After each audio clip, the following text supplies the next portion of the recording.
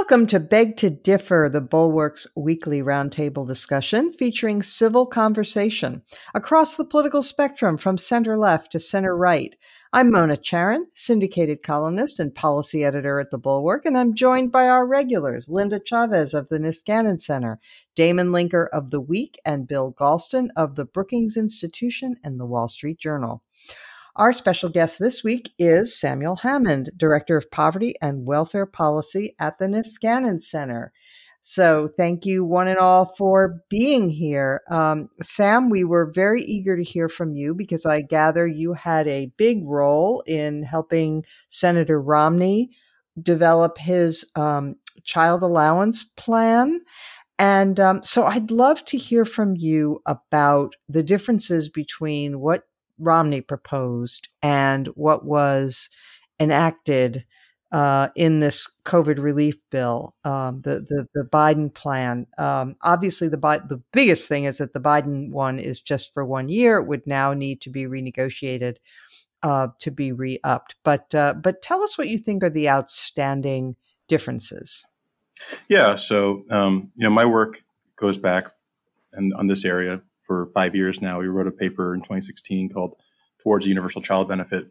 And one of the goals this entire time has been to reform the way we support children and families to make a more inclusive benefit system. Anticipating that the Biden credit is going to be up for renewal probably as soon as December because the tax year and the calendar year don't overlap exactly.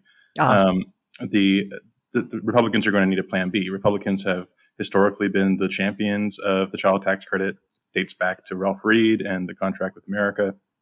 And, most recently expanded under President Trump. What Biden has done is similar in spirit to what Romney has proposed.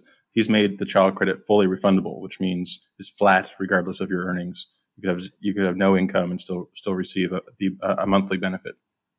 What Romney wants to do is similar, but he wants to do it through the Social Security Administration rather than the IRS, because the IRS was never set up to be a benefit administrator. It's a revenue collection agency, and so it's going to run into some serious problems at the gate. Can I interrupt you real quick just to spell out? So under the current child tax credit, people have to apply for they have to file their taxes, or they have to have Correct. A tax preparer help them to fill out all the proper forms to get this benefit. Whereas under the Romney plan, and I gather under the Biden plan, the government will simply mail people checks every month, depending on how many children they have. But you're saying the Social Security Administration is a lot better at sending checks to people. The IRS has never done it. That's right. Well, they've done it in very ad hoc occasions, like these stimulus checks, but never something that's been recurring. Okay. And the big issue is not just that.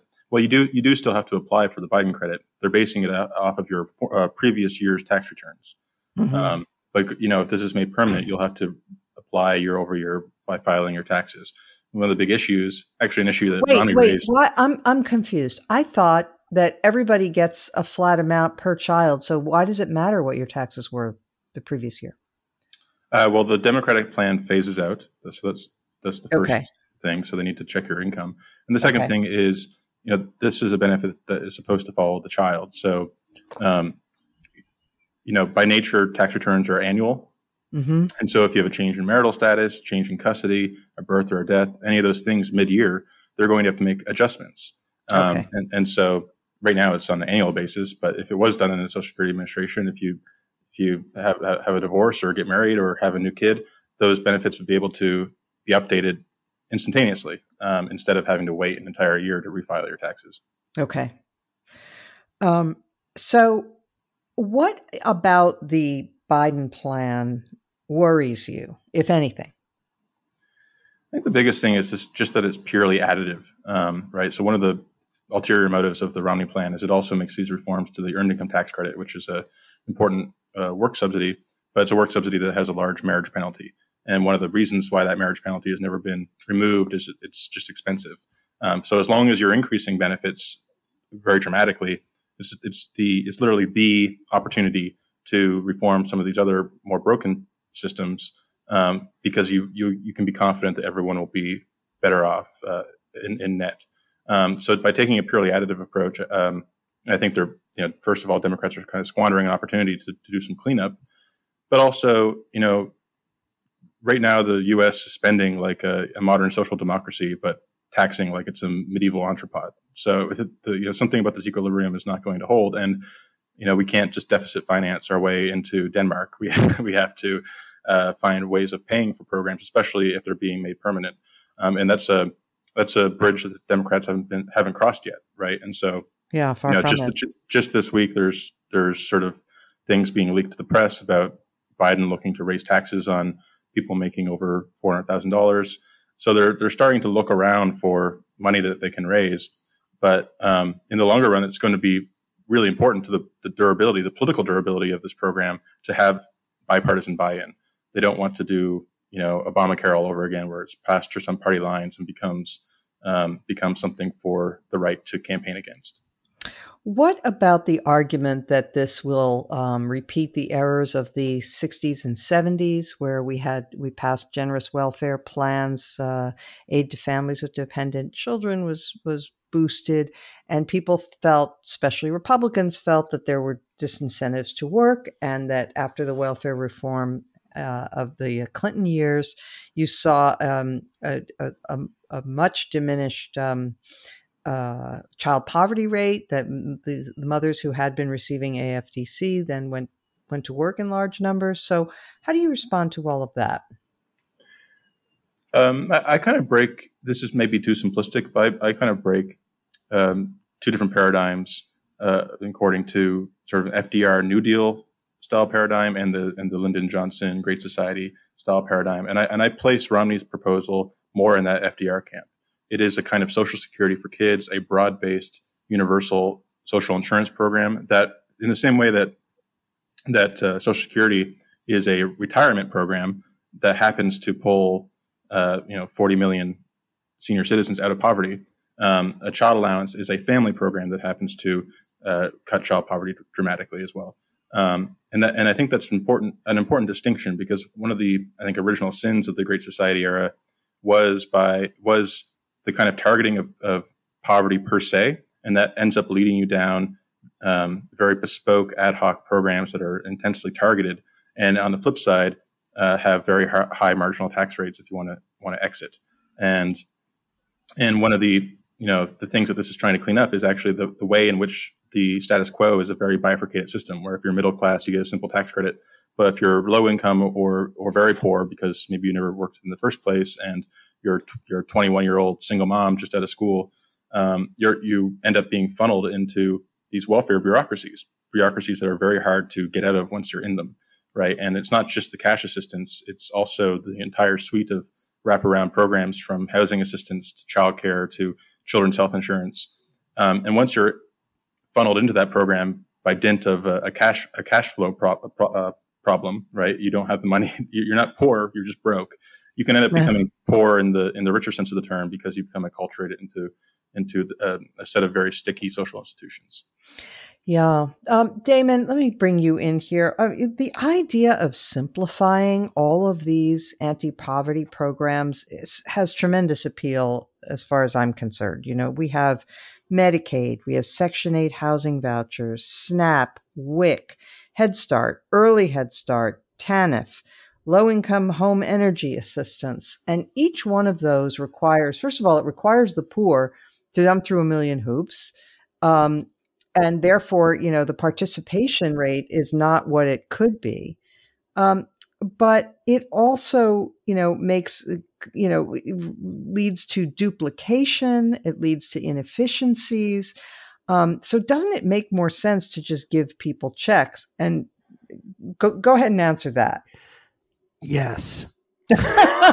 Excellent. Great answer. When you first started the question, I was like formulating in my head what I would say, and then you just sort of did it for me. So thank you. No, I agree with everything you said, and I've written a column or two about this over the last 6 weeks or so, that one huge advantage to a lot of the discussions around policy since Biden came in, and I very much include Romney's proposal that we've been talking about, which I think is fantastic, fall into this camp of let's just make this simple. Let's just give people money. Just send them a check.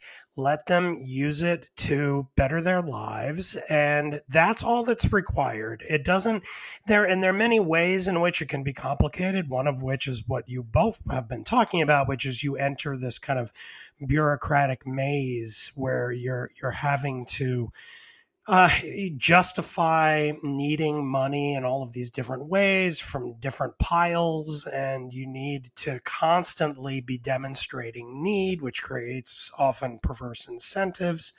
And so it's also very inefficient in the sense that we're spending far more money to pay the bureaucrats to run the program than we would need to if we just cut a check and send it to people, so that you get more bang for your buck. But then there's also that when it comes to the question of buy-in by the American people, I just think that it maybe it's really just this simple in another sense, that a lot of hostility to government among the American people has to do with this precisely this kind of bureaucratic quality of it, and the attempt that we always feel like we're sort of engaging in major social engineering projects to kind of nudge people this way and that way and prevent this behavior and that behavior. Whereas this instead is an example of just kind of cutting out the really ambitious stuff, which, as I think Sam rightly pointed out, was one of the real downsides of the Great Society ambitions in the mid-'60s, and to just say, look, we as a society think kids are important, and it's important that we support raising them and getting them out of poverty and getting them on their way to a successful life. And that's worth an investment. And so we send the money to do it, and that's it. There's nothing more complicated about it. And I suspect that that's a use of government that more Americans would be comfortable endorsing and benefiting from. So I'm all for this. I'm very much a booster. So, Bill Galston, the problem is that Romney's not president, and therefore the plan that's going forward is one that really just doubles down on all of these programs and gives them more money. I mean, that's what's in the Biden plan, in addition to the new money. But there's no paring away of all of these other layers. In fact, they're cushioned. Do you think there's any chance that we could, with Democrats being in charge, that we could get some kind of simplicity out of our overly kludged up poverty bureaucracy? I do. And I say that because I think the experience of the past 2 months has had the effect of energizing senators in both political parties who are determined to have a greater influence on the policy process in the next year and a half than they have so far. This is the so-called G20, the group of 20 that has been meeting pretty regularly and met again last night. Romney is part of the group, and I'm sure he'll be an active proponent of some changes in the program that was just enacted. And so I don't think the past is prologue here, at least not necessarily. Let me just, as a veteran of the welfare reform wars during the Clinton administration, I'm having a flashback syndrome. But let me just put my general perspective on the table for what it's worth. As I see it, we want to do 5 things with bills like this. There are 5 objectives that we're thinking about. Number 1, obviously, we want to reduce child poverty to an absolute minimum. Second, we want to encourage, not discourage, labor force participation. Third, we want to make sure that children aren't held hostage to the bad choices made by their parents. Fourth, we want what we do to be fiscally sustainable. And fifth, as Sam pointed out, we want it to be politically sustainable as well. It has turned out to be very difficult to do all five of those things at the same time. And the art of policymaking is to get as close as possible. But you're always going to fall short, I suspect, on one dimension or another. I do think that of the things to be avoided the most, child poverty is at the top of the list. And if I have to make some sacrifices along other dimensions to make sure that we hold poverty among children in America to an absolute minimum, I'd be willing to do that. Okay. Linda, I was listening to a panel discussion from the American Enterprise Institute on this topic, and Robert Doar, who had experience in the Bloomberg administration in New York and was very involved in anti-poverty efforts, is very worried about getting rid of the bureaucracy. He actually thinks that the bureaucracy is important because he's worried that, if you just send checks to, say, single mothers who have very low skills, not much education and so forth, that they will not be given the beneficial interactions of a social worker who might be able to get them into the world of work. And once you're in the world of work, you get access to all kinds of other good things in this world, he argues, and you get and if you have interaction with a social worker, you get routed to drug abuse prevention or treatment and various other things. So he's concerned that this idea of sending people checks. What's your view? Well, I think that's a legitimate concern. I do believe that, this idea that people will always make the right choices is demonstrably wrong. And so, the idea that we're just going to send checks out and we're going to assume that mothers get those checks and decide to buy more nutritious meals is probably, not borne out by what will happen.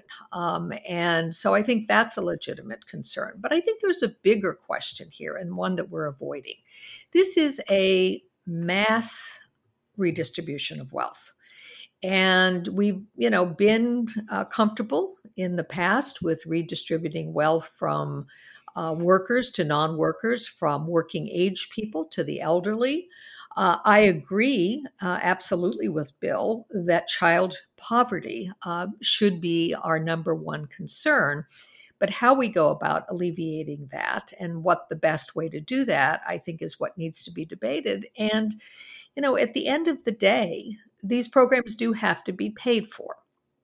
I guess I would be more comfortable with a child credit that was more narrowly aimed at the poor, and particularly those who are extremely poor, and done in a way that does, not totally eliminate the possibility that you're going to have some intervention through housing, through supervision, through checking on the welfare of the children who are in these homes. But, we have not had that debate. I mean, it is as if we are moving to the grand, scheme of social democracy and in Scandinavia and elsewhere without there ever having been a debate about it and consensus about it. And that always worries me. And doing it in the face of a crisis is one thing. But if we're going to have this kind of major overhaul of our system where the childless are subsidizing those with children, those families with children, where working people, particularly those who are, upper middle class and middle class, are subsidizing those who are not. These are things that require thought and that you don't just rush into because a pandemic hit. So that's my concern. So, Sam, one of the things that I think Republicans had right back in the day, I don't know that they're arguing this much anymore. But one of the chief engines of poverty in America and inequality, rising inequality, is family disintegration. That a huge percentage of the children, something like 46% of the children of single mothers, are living in poverty, and it's like 8% of children in married couple homes, to give you an example. And among minorities, the numbers are even more stark. So I am a little bit stymied. I mean, I do wish that there were something to encourage marriage. Now, your plan did in some ways eliminate the marriage penalty in the law. I mean, we can't, obviously, there's a limit to how much you can do through government action to encourage marriage. It's very much of a cultural and social thing. But can you talk, though, for a minute about the marriage penalties that are in the current code and the current system? Yeah, absolutely. So first of all, you have to identify where the problem is in family formation. And it's not in the upper classes. Upper class families are divorcing less, staying married.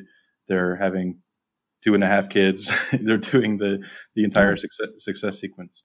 Mm-hmm. It's really been concentrated within working class communities. And these are actually often the communities that are directly receiving the earned income tax credit, one of the larger marriage penalties that I mentioned. And that credit, if you're in the plateau, meaning you're receiving the maximum benefit, the income penalty from getting married can be as much as 25% of your income. Mm. Now, I'm totally, willing to believe that people don't make big life decisions like marriage on the basis of a few $100. But there's a lot of evidence that EITC recipients, optimize the amount of hours they're getting and hours they're working to receive the maximum benefit. So they're very sensitive to these small income changes. And when you're talking about 25% of your income, that's a massive hit to getting married. So what we see is instead a growth in cohabitation, right? Mm-hmm. And on top of this, many of the forces that are driving family disintegration are not amenable to or don't trace their roots to the tax code per se. They're things like the loss of middle skill jobs in former manufacturing towns. David Otter's work, I think, has shown pretty convincingly that when quote unquote good jobs disappear, the marriageability of men declines pretty rapidly, and you end up I have my doubts about that data, but we could talk about that some other time. But anyway, well, I do think it's important culturally, or an important dynamic explaining why someone like Romney is coming forward in this moment. Mm-hmm. Going back to those 90s debates, there was this narrative about the culture of poverty and treating this as a purely cultural phenomenon. But what we're seeing in many white working class communities are very parallel phenomena, and they're not occurring because of a big cultural shift, but because of a pretty sudden economic transformation. And when it's opiates, not crack, and it's rural towns, not the urban inner cities. But those parallels are striking, and I think they're causing people to rethink some of their prior assumptions about what caused the earlier problem. Well, actually, I would beg to differ. I went into this kind of at length in my last book, Sex Matters. And I actually believe that the change was cultural in both instances, both among, Black neighborhoods and Black families and white. It's just that the Black families got there first. But it was the same sort of thing, a change in attitudes about whether, for example, you'd be embarrassed if your child got pregnant without, being married, and, unwed pregnancy, all those things. You can see a strong change in values, really, among people. And it's, as I say, it started first with Blacks, but then spread to whites. So anyway, that's my view. But okay, this was a good discussion, and there's a lot here. And so you think that this whole topic will come up again for debate, because as early as December then? Yeah, I mean, this is no ordinary fiscal cliff. It's a fiscal cliff that would throw 10 million children back into poverty. So there's going to be a lot of focused debate on it. And Okay. And especially if they want to pay for it and make it permanent, they're going to need more than just Kamala Harris to break the tie. Right. Well, I'm relying on Bill Galston to get his G20 group to come up with a great compromise. All right. The situation at the border has gotten a tremendous amount of attention in the past week, and even though we did discuss it briefly last week, I want to return to it because we're hearing from a number of Democrats, either that you're hearing from progressive Democrats that they want a huge comprehensive immigration reform. At the same time, you are hearing from Republicans that this is going to be their gambit to win back the House in 2022. So, Linda, let me start with you. What do you make of the argument? I mean, I think that the House is voting today on the Dream and Promise Act and the Farm Modernization Workforce Act. So that would allow Dreamers to be given permanent residency, and I guess some farm workers. Do you think this is a profound, this kind of thing is a profound threat to Biden's popularity and success as a president? Well, first of all, I think the two bills that are up before the House, which are going to be voted on later today on Thursday, and are likely to pass, and they may pass with at least a handful of Republican supporters, are exactly the right thing to be doing. We're not talking about letting in new people. We're talking about people who are already here. In the one case, the DACA recipients. And by the way, the DACA recipients have a sort of Damocles hanging over their head right now. There is a court case that was remanded back in Texas, and it was a case brought by various attorneys general. And the judge in that case earlier had struck down provisions of the then Obama rules on people who were here getting deferred action for deportation. And it struck down those who were family members of DACA. And so there, these kids could in fact lose their protection. So I think getting this passed is important. I think that it is likely that the Senate will take up something to protect the DACA workers and the farm workers. We're talking about the people who pick our crops. 70 to 80% of these people are in the country illegally, but we absolutely depend on them. So the Farm Worker Workforce Modernization Act, which will be voted on today, essentially gives legal status to people who have been here and worked in agriculture at least 180 days over the last 2 years. So we're not talking about something that's going to be a pull. On the other hand, what's happening at the border right now? We talked about it last week. It doesn't seem to be getting better. There are a lot of new people coming in, and these are mostly children that we have to worry about, who are coming in, who are straining the areas that are supposed to take care of them. The Border Patrol is only supposed to keep them in detention for 72 hours, and then they're supposed to be turned over to the Office of Refugee Resettlement. And those resources are being strained. However, there's some evidence, and the Cato Institute put out a very good paper on this this week, that many of these children are children who have been separated voluntarily by their parents because their parents trying to come in are still being turned away at the border under the provision having to do with our health laws that says that we're not bringing in people claiming asylum at the because of COVID. Because of COVID, right. These were the Trump era rules. And so apparently somewhere around 70% of the kids who are now coming in unaccompanied have relatives who brought them here. They were in family units They tried to come through as families, got turned away, and therefore the children are now coming on their own. So, yeah, it's a problem. It's something we have to deal with. It's something we've faced many times before, including under President Trump in 2019. The numbers were very, very high. In 2014, they were as high as they are now or higher. And I know the Republicans would like to take this as an issue that they hope is going to give them an issue at the ballot box, but it's not clear that it's going to have quite the same salience as it has in the past, because you're not seeing the number of people coming in. They're actually not getting in. We're not seeing a flood of people getting through the border. The only people that we're seeing at the border who are getting in are children and a very small number of families that are claiming asylum. So it's not clear that it's going to work to the Republicans' benefit. Damon, Greg Abbott, the governor of Texas, said that Biden was purposely bringing in immigrants with COVID. So there's that. And Senator Bill Cassidy alleged that that one of Biden's officials had said in Spanish, the border is open, and then in English, the border is not open. In fact, what she did was she misspoke in Spanish and quickly corrected it, but Cassidy ran with it. So they clearly think this is their best gambit. On the other hand,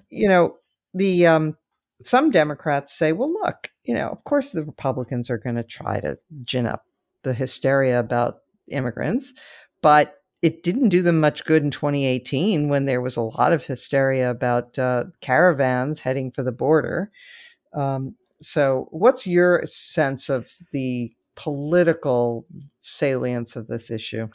Well, I mean, as with so many issues these days, and I think the immigration issue is even more so than many other issues, this really just comes down to base mobilization. I mean, is the Republican base able to be motivated by this issue? Absolutely. And really the issue of like whether it's true or not, or someone misspoke or not, or whether kids are getting in with or without adults, and if the kids are getting in because the law says they have to be admitted. And so, unless Biden goes along with Trump's rules to exclude them because of COVID, then we have to let them in.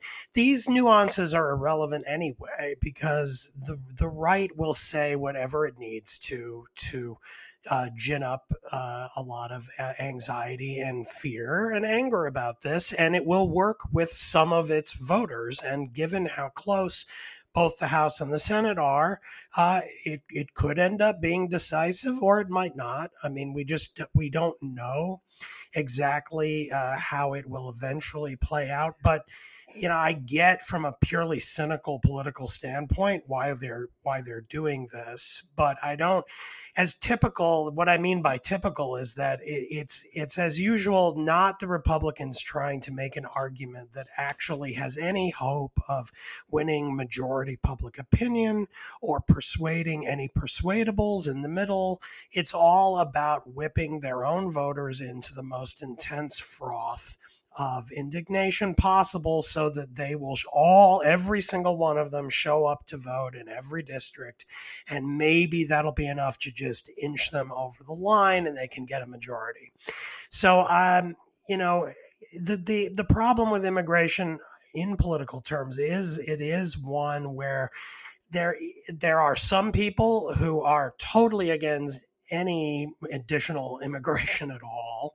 And then there are some people on the left who are in favor of, if not by name, open borders, a kind of de facto open border policy of the kind that some of the Democratic candidates during the primaries last year favored.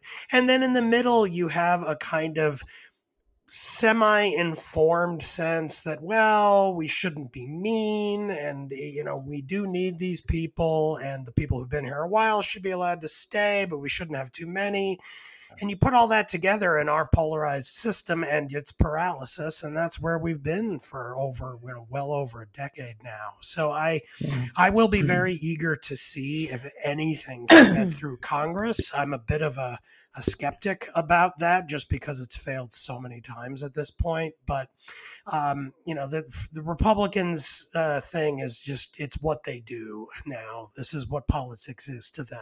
And it's whipping up their own voters with a mix of truth and falsehood to keep them agitated and showing up at the polls. And there's not much more to it than that, I think.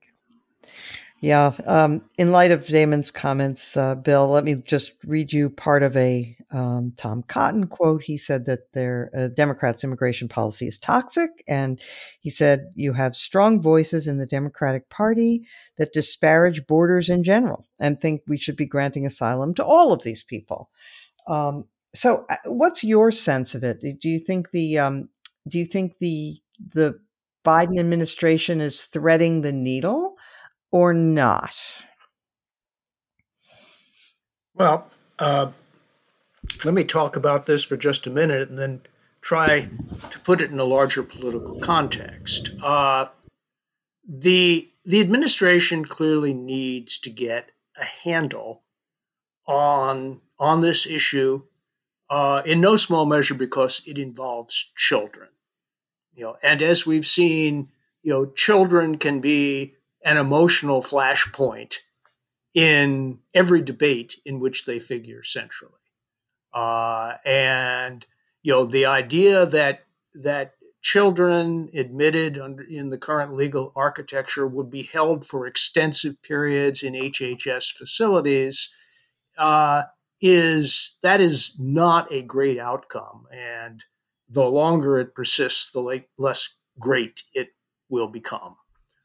So it is a policy problem that needs not just to be managed, but to be ameliorated. It can't be entirely solved, but we can do better, and with adequate resources, I think we will. But let me try to put this issue into what I see as a larger political context. In the past week, there has been a very interesting, if quiet, discussion among Republican Party strategists, who have converged on the conclusion that the Republicans completely failed to mount an effective argument against the administration's COVID-19 rescue bill. They pointed out, for example, that the Republican Party had forfeited its credibility on fiscal management and deficit limitation. They pointed out that the Republican Party had no effective counter-arguments against either the claim that people in need would benefit from the bill or that the economy would receive a boost from the bill. And therefore, these Republican strategists concluded there is an enormous temptation to change the subject away from an argument that the party in current circumstances can't figure out how to win. Well, but ceding the economic argument to the other party is always a dangerous business. Why is it that Republicans in Congress spent the better part of a week, focusing on the effort to cancel 6 Dr. Seuss books while the COVID-19 bill was moving forward? It's because they didn't think they could talk about anything else with credibility. This is because their voters wanted the checks. Well, that too, yeah. Right? As I said, they couldn't mount any effective counter-argument against the proposition that people would benefit or that the economy would get a boost. And of course, the people who benefit include many of their own voters. And by the way, their own voters figured that out for themselves. Mm-hmm. They didn't need Joe Biden to tell them that. So all in all, the fact that Republicans are now focusing on an issue that has proven in the past to be an effective mobilizer for them is a reflection of weakness, not strength, in my opinion. And I'll make one other point. Every recent survey has shown that immigration has fallen far down the list of intense public concerns. It was a core issue in 2016 when President Trump used it to such great effect. Whether it's that core issue right now in the minds of the American people is a different question altogether. Sam, you're a policy wonk, and I'm sure you must feel a sense of frustration that, as so many of us do, that when it comes to these sort of ticklish and problematic things, we cannot, for a lot of the time, we cannot come and reason together. And so I would like to ask you, though, in an ideal world, I'll give you two things that I think would be good reforms about immigration, and I'd be curious to hear yours. I think it would be good to change the asylum system because it was designed, as Linda was saying last week, it was designed for a different era. It was designed for a different population. It was not meant to apply to people who are basically fleeing poverty and that sort of thing, which is now the way it's being used. And so I would try to reform the asylum system in general. I don't know if that would fly, so that's one thought. I forgot. I had another one, but I forgot it. So let's go with that. What would you say? Well, I take a lot of lessons from my home country, Canada, because we seem to do immigration very well, and the lessons I take from there is sort of reveal what is the wicked problem in the U.S., where we have a set of solutions that we know can work, but for various reasons, some political, some policy, they can't go through. So, one example, we know that having a lot of temporary immigration that's connected to an employer is a recipe for visa overstays and for complaints about labor exploitation. In the Canadian context, we do have some guest worker programs, but overwhelmingly, immigration is always on a pathway to, if not citizenship, then permanent residency, where you have total flexibility to work for whichever employer you want.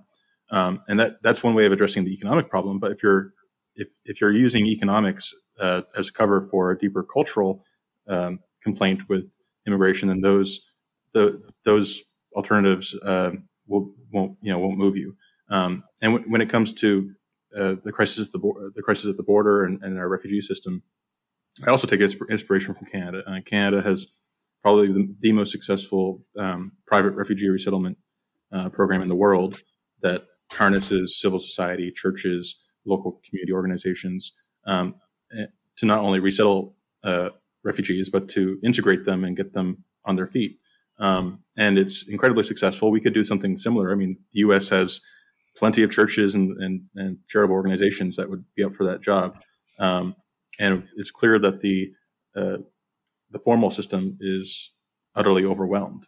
And it's not a system that you can just build up because it's being driven by these sort of surge capacity problems. We're not always going to be having tens of thousands of people and 10,000 unaccompanied minors at the border. That these are extraordinary times, and so we need to take the situation really seriously and treat globalism is not in fashion anymore, but to take maybe at least a continent-wide perspective and say what are the ways that we can actually address the demand side and the supply side issues simultaneously, while projecting a sense that we have control. Because I think if there's any one big lesson I take from Canada's success, it's not the rate of immigration that people care about; it's the sense that they've lost control of the system. You can have a million new immigrants coming every year through a formal process, and people are very happy with that. It's when there's a sense of loss of control that I think, as Damon sort of implied, is often invited by folks on the right, because it is a source of it pours fuel on the fire of their backlash politics. Could I just agree with Sam on one thing, but correct him on another? We do have a very successful refugee program in the United States, at least until the Trump era. And the refugees program is not what's at issue here. Mona is correct. It is our asylum policy. These are two very different populations. Refugees come into the United States until Trump in rather large numbers, up to 100,000, 125,000 a year, and they are vetted through the United Nations High Commission for Refugees. They come in and they are given substantial help, and as you suggested, Sam, it is done by the private sector. It's done in coordination with churches and other NGOs that help resettle these people, and it's very successful. That program ground to a halt during the Trump years, basically because of COVID, and Biden himself has not yet released the numbers of refugees that we are going to admit. But the real problem is asylum seekers, and that does need to be dealt with. Thank you for that, Linda. But I actually would like to just correct you a little bit. Trump actually cut way back on refugees right from the beginning. It didn't start with COVID. No, you're right. He ended any refugees coming in. No, it dropped down to like 10,000, but then he ended any refugees coming in last year. Yeah, which was shameful, and that should be fixed. That can be fixed immediately by Biden with a stroke of a pen. Bill, did you have one other thing you wanted to add? Yeah, and as sort of a big potential footnote to Sam's invocation of the Canadian immigration system, which I've studied in great detail, and it is indeed a model that we would do well to look at, and I would say emulate, but it would be a revolution in American immigration policy. Nobody else in the world does immigration the way we do, with 7 in 10 green card recipients, getting them on the basis of family reunification. Yep. And the Canadians had an enormous controversy about immigration in the 70s and 80s and up until the mid 90s. And then when they switched to a skills-based system, the public opinion was entirely transformed on the question, and it's now a very popular system among Canadians. So we should think big when we think about reforming immigration. Just nips and tucks around the status quo, I think, will not make a fundamental difference. I completely agree, and it's a shame because that was one decent thing that Trump had made noises about supporting during the 2016 campaign. He had talked about skills-based immigration occasionally, but of course he didn't follow through. All right. Let us now turn to another huge subject. I don't know if we'll have time to really get into it, but there's a lot going on in DC these days. So one of the topics is now, should we abolish the filibuster? And Bill Galston, I'm going to start with you this time. The president has said that he might be, I guess he endorsed the talking filibuster. What do you make of that? Well, it's a Back to the Future proposal. Mm-hmm. Within living memory, and certainly within Joe Biden's memory as a member of the Senate, that's what the filibuster was. And it imposes costs on both the majority and the minority. But frankly, I think it's well worth considering. Could things get worse? And let me just add one other point. The filibuster doesn't just come at one point in the legislative process. It comes at two. One at the end, but the other at the threshold, when you have to get 60 votes if the issue is contested simply to open debate in the Senate. I have talked to a number of senior Republican senators who are not so sure they're comfortable with that anymore. And so allowing the American people to see critical issues debated on the floor of the Senate would, I think, be a good first step. Damon, Charlie Dent, a former congressman and a nice, solid, never Trump guy like Charlie Dent, but he wrote a piece saying that he's against reforming the filibuster or abolishing it. He says that it encourages bipartisan compromise. What do you say to that? Well, that's, I think, exactly backwards. It's, whatever its intended function, that is certainly not what it does now.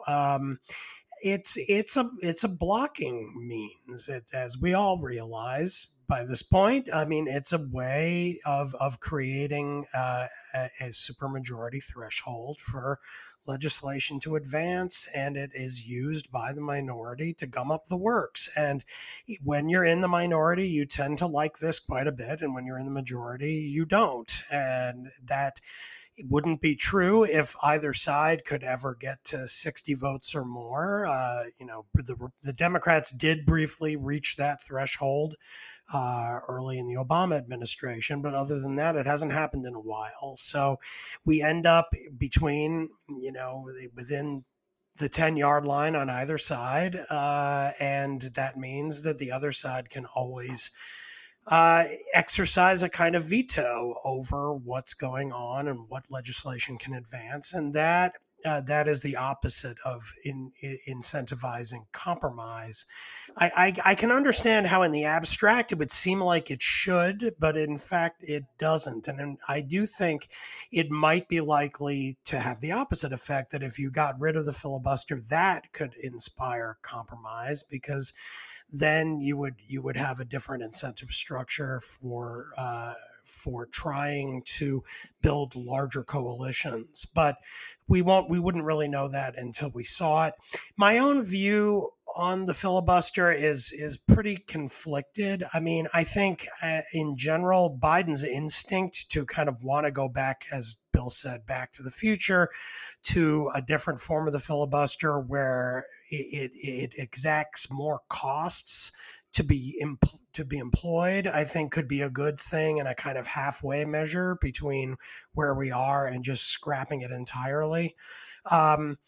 There is something very short-sighted about Democratic antsiness about wanting to crash through this barrier and just assuming that, we'll always have a majority, so it won't matter. I mean, already there's a tough election coming up in less than 2 years, and then again another 2 years after that. And what if it ends up 55-45 Republicans? Then the Democrats will be pretty unhappy with the situation, and they can obviously anticipate that. So exactly why they're being so short-sighted about it is a little bit beyond me.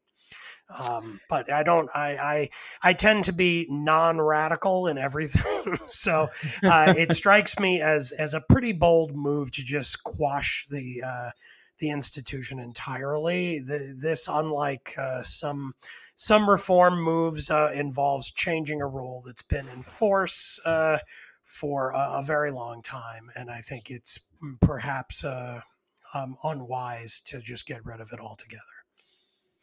Linda, Mitch McConnell warned Harry Reid, who was then the majority leader during the Obama years, that if he eliminated the filibuster for judicial appointments, he would live to regret it. And he said, sooner than you think. And sure enough, they did do it. And then, of course, McConnell and the Senate Republicans with Donald Trump were able to push through a huge number of judges, including 3 Supreme Court justices. So he points out that, or he argues rather, that is McConnell, he argues that if the Democrats do this, it's going to be a scorched earth Senate, as he puts it, that will be, he said, when we get back into the majority, how will you like this? He said, defunding Planned Parenthood and sanctuary cities on day one, a whole new era of domestic energy production, sweeping new protections for conscience and the right to life of the unborn. And he goes on. What do you make of that argument? Well, what I make of it is I listen when Mitch McConnell makes threats, and I think he's exactly right. I think he would, in fact, carry through on that. I'm not in favor of getting rid of the filibuster altogether. We managed to do some pretty darn big things, and some of them very controversial, even with the filibuster in place. I've spent a lot of my life studying the passage of the Civil Rights Act of 1964. We managed to get the Civil Rights Act passed passed, even with the filibuster. And I do like Biden's proposal that we go back to the talking filibuster. I think there should be some cost in having a filibuster. I think people should have to stand up there, maybe in diapers, if they're going to speak for 24 hours at length. And I also like Bill's idea of getting bills to the floor, allowing bills to come to the floor, and maybe having a way to preserve the ability to filibuster bills once they're on the floor. But the idea that the bill never actually makes it so that you can have a debate is something I'd like to see some work around, so that we can't stop debate before it even begins. But I'm not in favor of getting rid of the filibuster. We've had it for a very long time. We've modified it, changed it. And when we changed it on judges, I think Democrats would agree. It certainly did not redound to their benefit. Sam, The Onion did a list of pros and cons about abolishing the filibuster. Many of them are unrepeatable, but one of them was on the pro side, it was clears the way for fresh new obstructionist maneuvers. But let me ask you to respond to this argument that I have heard advanced, and that is that the filibuster is confusing to the voters. It's a procedural maneuver that prevents the majority from enacting the policies it ran on. And yet the voters are not clear about why the policy they voted for did not get enacted. And so the argument is you should let the voters elect the people that they want, let those people enact the policies that they ran on, and if they're unsuccessful, the voters will know who to punish or reward if they are successful. What do you think about that argument? I tend to agree with that. I'm not a big fan of the filibuster, and I think it's not just the filibuster in isolation. It's the filibuster as a parameter in a bigger system that has changed dramatically over the decades, to the point where it's mostly just partisan gamesmanship rather than actual negotiation over legislation. And the U.S. has a ton of big problems that needs fixed, big structural problems, things that can't be done through reconciliation. And one of the byproducts of having the filibuster isn't that we grind legislation to a standstill, but instead that we package legislation in a way that will pass through reconciliation, but by nature is incredibly suboptimal, to put it mildly, but also totally overwhelmingly fiscal in nature. And a lot of the big things we have to fix in this country are more regulatory. But I don't think you can just get rid of the filibuster on its own and expect a big change. I want to get back to a point where committees are actually the center of the legislative process and are able to crazy. Well, it is hopeless idealist. I mean, we saw it as recently as the CARES Act. The CARES Act came together with exceptional speed relative to the normal regular order, and an awful lot of bipartisanship. Whether it was Rubio's Small Business Committee putting together the Paycheck Protection Program, then you had the Finance Committee putting together the UI provisions. That was only possible because those committees were ready, and that shouldn't just be done in states of emergency. It'd be nice to get back to a more regular order where just because something doesn't meet the Hassert rule that it can't get floor time and can't get a vote. And I think in the longer run, in the short run, there will be costs, but in the longer run, it will shift democratic competition back towards programmatic things. Like, what is your program for X, Y, Z? What are you going to do in healthcare? And there might be some whiplash in the short run, but it's a hell of a lot better than the democratic competition being over, procedural tactics or voter suppression. Okay, let us now turn to our final segment, highlight, lowlight of the week. Let us begin with Linda. Fascinating. And it comes from The Atlantic. Linda, you were muted for the first part. Can you restart? I will start again. I'm going to recommend something that may not be to everyone's taste, but I found it fascinating, and it comes from The Atlantic this month. It is called The Identity Hoaxers by Helen Lewis. And it's a long piece that actually examines the phenomena of people who assume identities, particularly the identities of minorities, in order to draw attention to themselves. And the subtitle sort of says it all. What if people don't just invent medical symptoms to get attention? What if they feign oppression too? And it likens the phenomena with people like Jessica Krug, the GWU professor who pretended to be Black for a number of years, to those who feign medical conditions, the Munchausen phenomena or syndrome. And sometimes it's called Munchausen by proxy, where a mother will invent all sorts of diseases that her child may have in order to get attention. And I found it fascinating. There were lots more of these identity hoaxers than I had been familiar with, and I found it good reading. Interesting. Sam. This is highlights. Yeah. Give a plug for a new report we put out this week called "So You Want to Do an Infrastructure Project" by Alain Levy. Alain is a expert in urban transportation policy and has done a lot of studies. He runs a comprehensive database of every single subway construction project in the world. And the big mystery is why does U.S. infrastructure cost 10 times what it does in other countries just as rich as us, just as sometimes even stronger labor unions. So it's not that. We're really what it comes down to is a lack of state capacity. So one of the examples is, in Rome, they have a full-time staff of 10 people who award contracts for construction projects and infrastructure based on a technical score.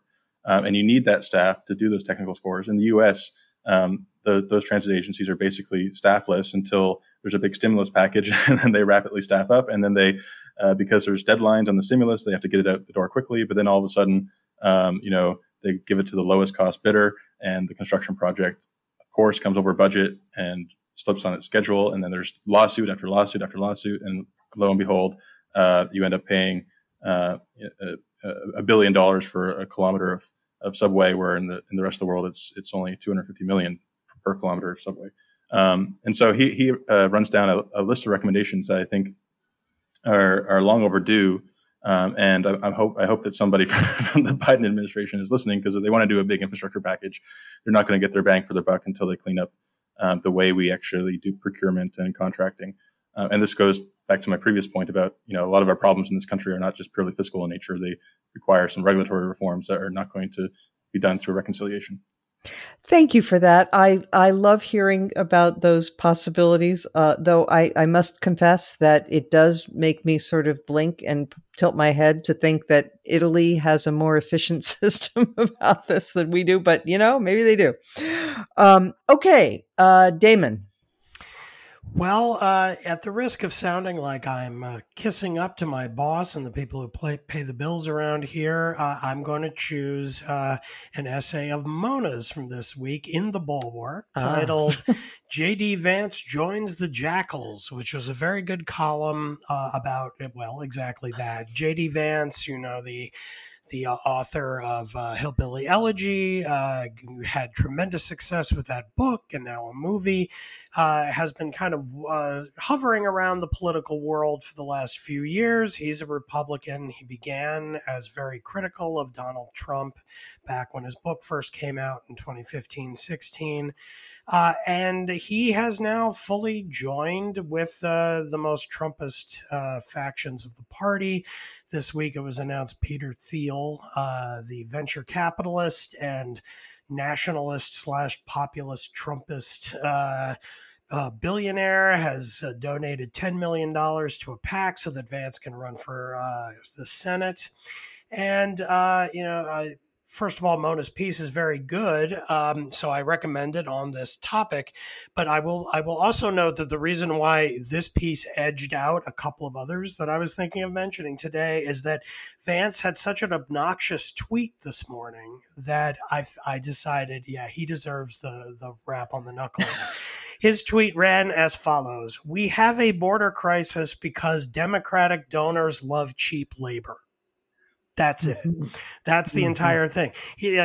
As if GOP donors don't like cheap labor, as if farmers who vote for the Republican Party don't love cheap labor, as if any American who likes cheap goods and services doesn't benefit from having an open immigration policy, or at least a relatively liberal one.